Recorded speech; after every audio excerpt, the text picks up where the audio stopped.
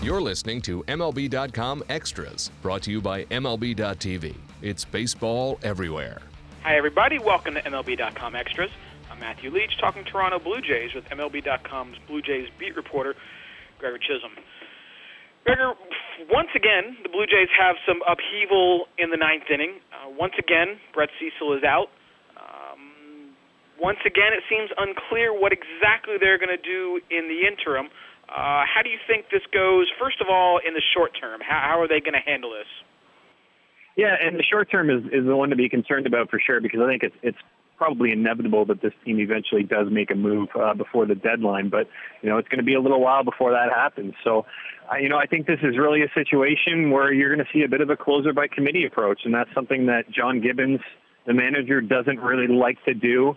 But it's kind of a situation he's been forced into right now, and that's really because the only reliable guy that they've had down there consistently day to day has been Roberto Osuna, and he's just been so valuable in a middle relief setup type role as well that they can't really afford to completely lose him in that role. There are going to be times when he's needed to come in the seventh or eighth inning and do the job then. You might see some situations as well where he gets some 2-inning saves and then won't be available the next day. So I think it's going to be a mixture between Osuna and Steve Delabar. I think Osuna will get the majority of the chances. But this is a situation right now where the Blue Jays don't really have an official closer. They're going to try and piece some things together here over the next few weeks. So you've just kind of teed up one of my favorite topics here. And it's so weird when clubs get to this, when particularly a pretty traditional guy like John Gibbons gets to this point where he's acknowledging that this guy is so good that they may need him for situations other than the ninth inning. And yet, they still build this closer-centric bullpen.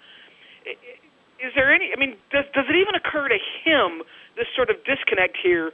I guess what I'm asking is there any chance that the Blue Jays, because of this realization, get anywhere closer to a non-closer-centric bullpen where they say, hey, this guy's our best reliever, maybe we should use him at the biggest moment and just worry about the ninth in another way?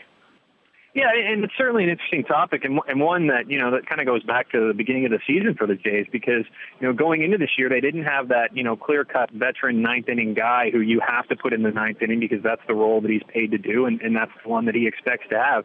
They didn't have that going into this year, and, even when Brett Cecil was going well, you could certainly make the case that there were times when he would have been needed in the seventh or eighth inning, and Roberto Osuna the same thing, and Miguel Castro before his struggles.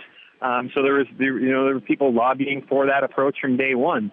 The counter that Gibbons has is the one that, a lot of traditional managers do have as well, which is he likes to have his guys in roles so that they have a better idea of what to expect.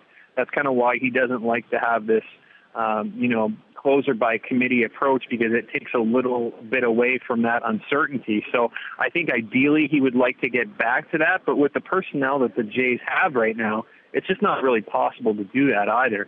And, it could be a situation where the Blue Jays eventually do end up grabbing that, that ninth inning guy via trade before the deadline. But you could probably still easily make the case that no matter who that is that's coming in, Roberto Osuna might be a guy who, has a bit better of a success rate than that person as well. So you could be in a situation where you are actually still using your better reliever when you need him in the seventh or eighth, as opposed to just strictly holding on to him for the ninth. But it is an interesting argument, and one that's probably not going to go away anytime soon, especially based on who the Jays have in the fold right now. And this leads into another question. There's a lot tied up into here because the Blue Jays are such an interesting team because there's so many things going well and so many things simultaneously that could be better. And one of the things that has been talked about is regarding Aaron Sanchez. And for the moment, it appears that the rotation has kind of stabilized. I don't think anybody's going to expect Marco Estrada to continue taking no-hitters deep into games, but more or less, the rotation seems good enough right now. And so, I know there's some thought. Are they getting closer to this idea that maybe at least in the short term, when Aaron Sanchez comes back, he goes to the bullpen and becomes a piece there? I think that is a legitimate possibility, and it's something that, it's been an ongoing conversation really through this entire year. Where is he best served? Do the Blue Jays need him more in the bullpen, or do they need him in the rotation? There was a long time where I thought Aaron Sanchez would probably be best suited in the bullpen to really help solidify things. My opinion did kind of change over that final month before he got hurt, and simply just because, to me, he was the Blue Jays' best starter for about a 4-week span. You know, the walks were a huge concern early on in the year, but we saw a constant progression in that, and he really seemed to figure a lot of things out. The number of walks were going down with each start, and I just think that he's got the highest ceiling of anyone that they have in that rotation. And you kind of almost have to let that play out a little bit and see how he comes back from that injury, and they're not going to start him unless he's completely healthy and they think that the innings isn't going to be a concern for him. But if he can get over that hump over the next few weeks, you know, I think they almost, you know, have to just kind of put him back in that role and see if he's able to pick up where he left off. Now, if he has any kind of struggles in the rotation, then to me a great fallback is then slotting him into that bullpen because, you know, this is a team that probably needs not just one guy down there, but they need a couple. So even if you're adding you know, a bullpen arm before the deadline, you could easily make the case that they need someone else, and Sanchez could be that guy. And then all of a sudden, you know, you're talking about maybe you have a bona fide closer, and then you also have Osuna and Sanchez at your availability to go along with guys like Brett Cecil and Aaron Luke. And you're talking about a bullpen that's going from a major weakness into a possible strength, and it could be that easy. But to me, I think, you know, you can't necessarily count on Estrada to keep going at his current pace. So if you're going to replace Sanchez with somebody else in the rotation, then I think that means that the Jays have to go outside the organization to add that extra arm to take his spot in the rotation long term. So where do they go to do that? Because, you know, part of the problem here, Francisco Rodriguez is a name that's come up a lot, but his contract is not very friendly. It's pretty heavily backloaded. Jonathan Papelbon probably has some significant commitment beyond this year as well. So these guys who are the obvious names, this club, and we've talked about this before, there is some question about how much of a additional, I should say, because there is significant financial commitment to this club, but how much of an additional financial commitment they are able and willing to make right now.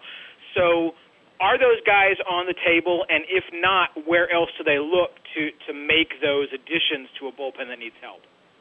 Yeah, and to me, Rodriguez probably makes the most sense because some of that money is deferred as well. So there is a huge commitment to him after this year.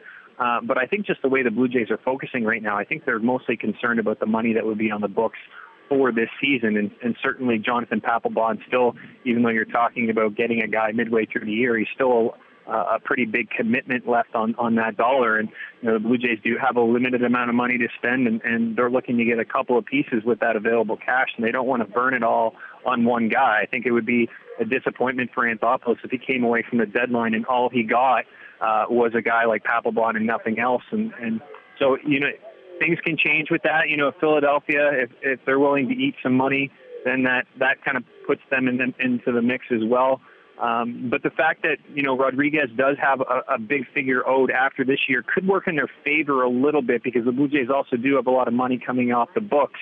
And while they backloaded some deals like Russell Martin, even though Jose Reyes' contract was heavily backloaded when he signed that in Miami, there is some flexibility after this year. And so that could be one way of getting, you know, around the payroll parameters that they have set in place for this year in order to try and make a run.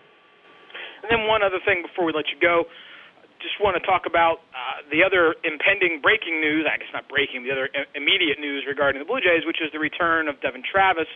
And look, you can make more mistakes looking at a week or two of stats than you can get things right. But Travis didn't really hit much on his minor league rehab assignment. Is there any level of concern about how he's going to perform upon his return, or do they just think, look, that happens, it's a small number of bats, don't worry about it? I think there's a little bit of concern there, and I think that's why, you know, his rehab went a little bit longer than originally anticipated. I mean, originally they were talking about, you know, bringing him back towards the end of last week, and they really maximized the amount of time he could take on his rehab just because the timing wasn't there. And, I mean, this is a guy who missed an awful lot of time. So I think you have to, you know, hold your expectations in check just a little bit. For him to kind of settle back into a bit of a routine. And certainly, you know, while the numbers weren't there in the minors, you can't really expect him to be there in the majors right off the bat as well. You know, he's also coming into a situation, it's a little bit tough for him because now the expectations overall from the fan base and probably from his teammates as well are higher than they were going into this year. I mean, this isn't someone who, you know, was supposed to provide that much value with the bat as he did in April. he was, arguably the team's best hitter for a long stretch of time outside of Josh Donaldson. So, he's an upgrade over Ryan Goins. Ryan Goins did a solid job while filling in, but he's mostly a glove-first type guy. So really, no matter what kind of production you're going to get out of Travis, it should be better than what they got out of Goins. And the fact that you're now adding a piece to a lineup that's already been the best in baseball for a long stretch now is good news overall for the team. All right, well, Gregor Chisholm, thanks for taking some time to talk here on MLB.com Extras, and thanks everybody for listening. MLB.TV Premium, the #1 live streaming sports service, is celebrating 13 years. Watch every out-of-market regular season game live or on demand in true HD. Real-time highlights, live look-ins, pitch tracking widget, and more. MLB.TV Premium includes a free At-Bat 15 subscription. Watch live baseball on over 400 mobile and connected devices. Watch at home, in the office, or on the go, every night, on every device.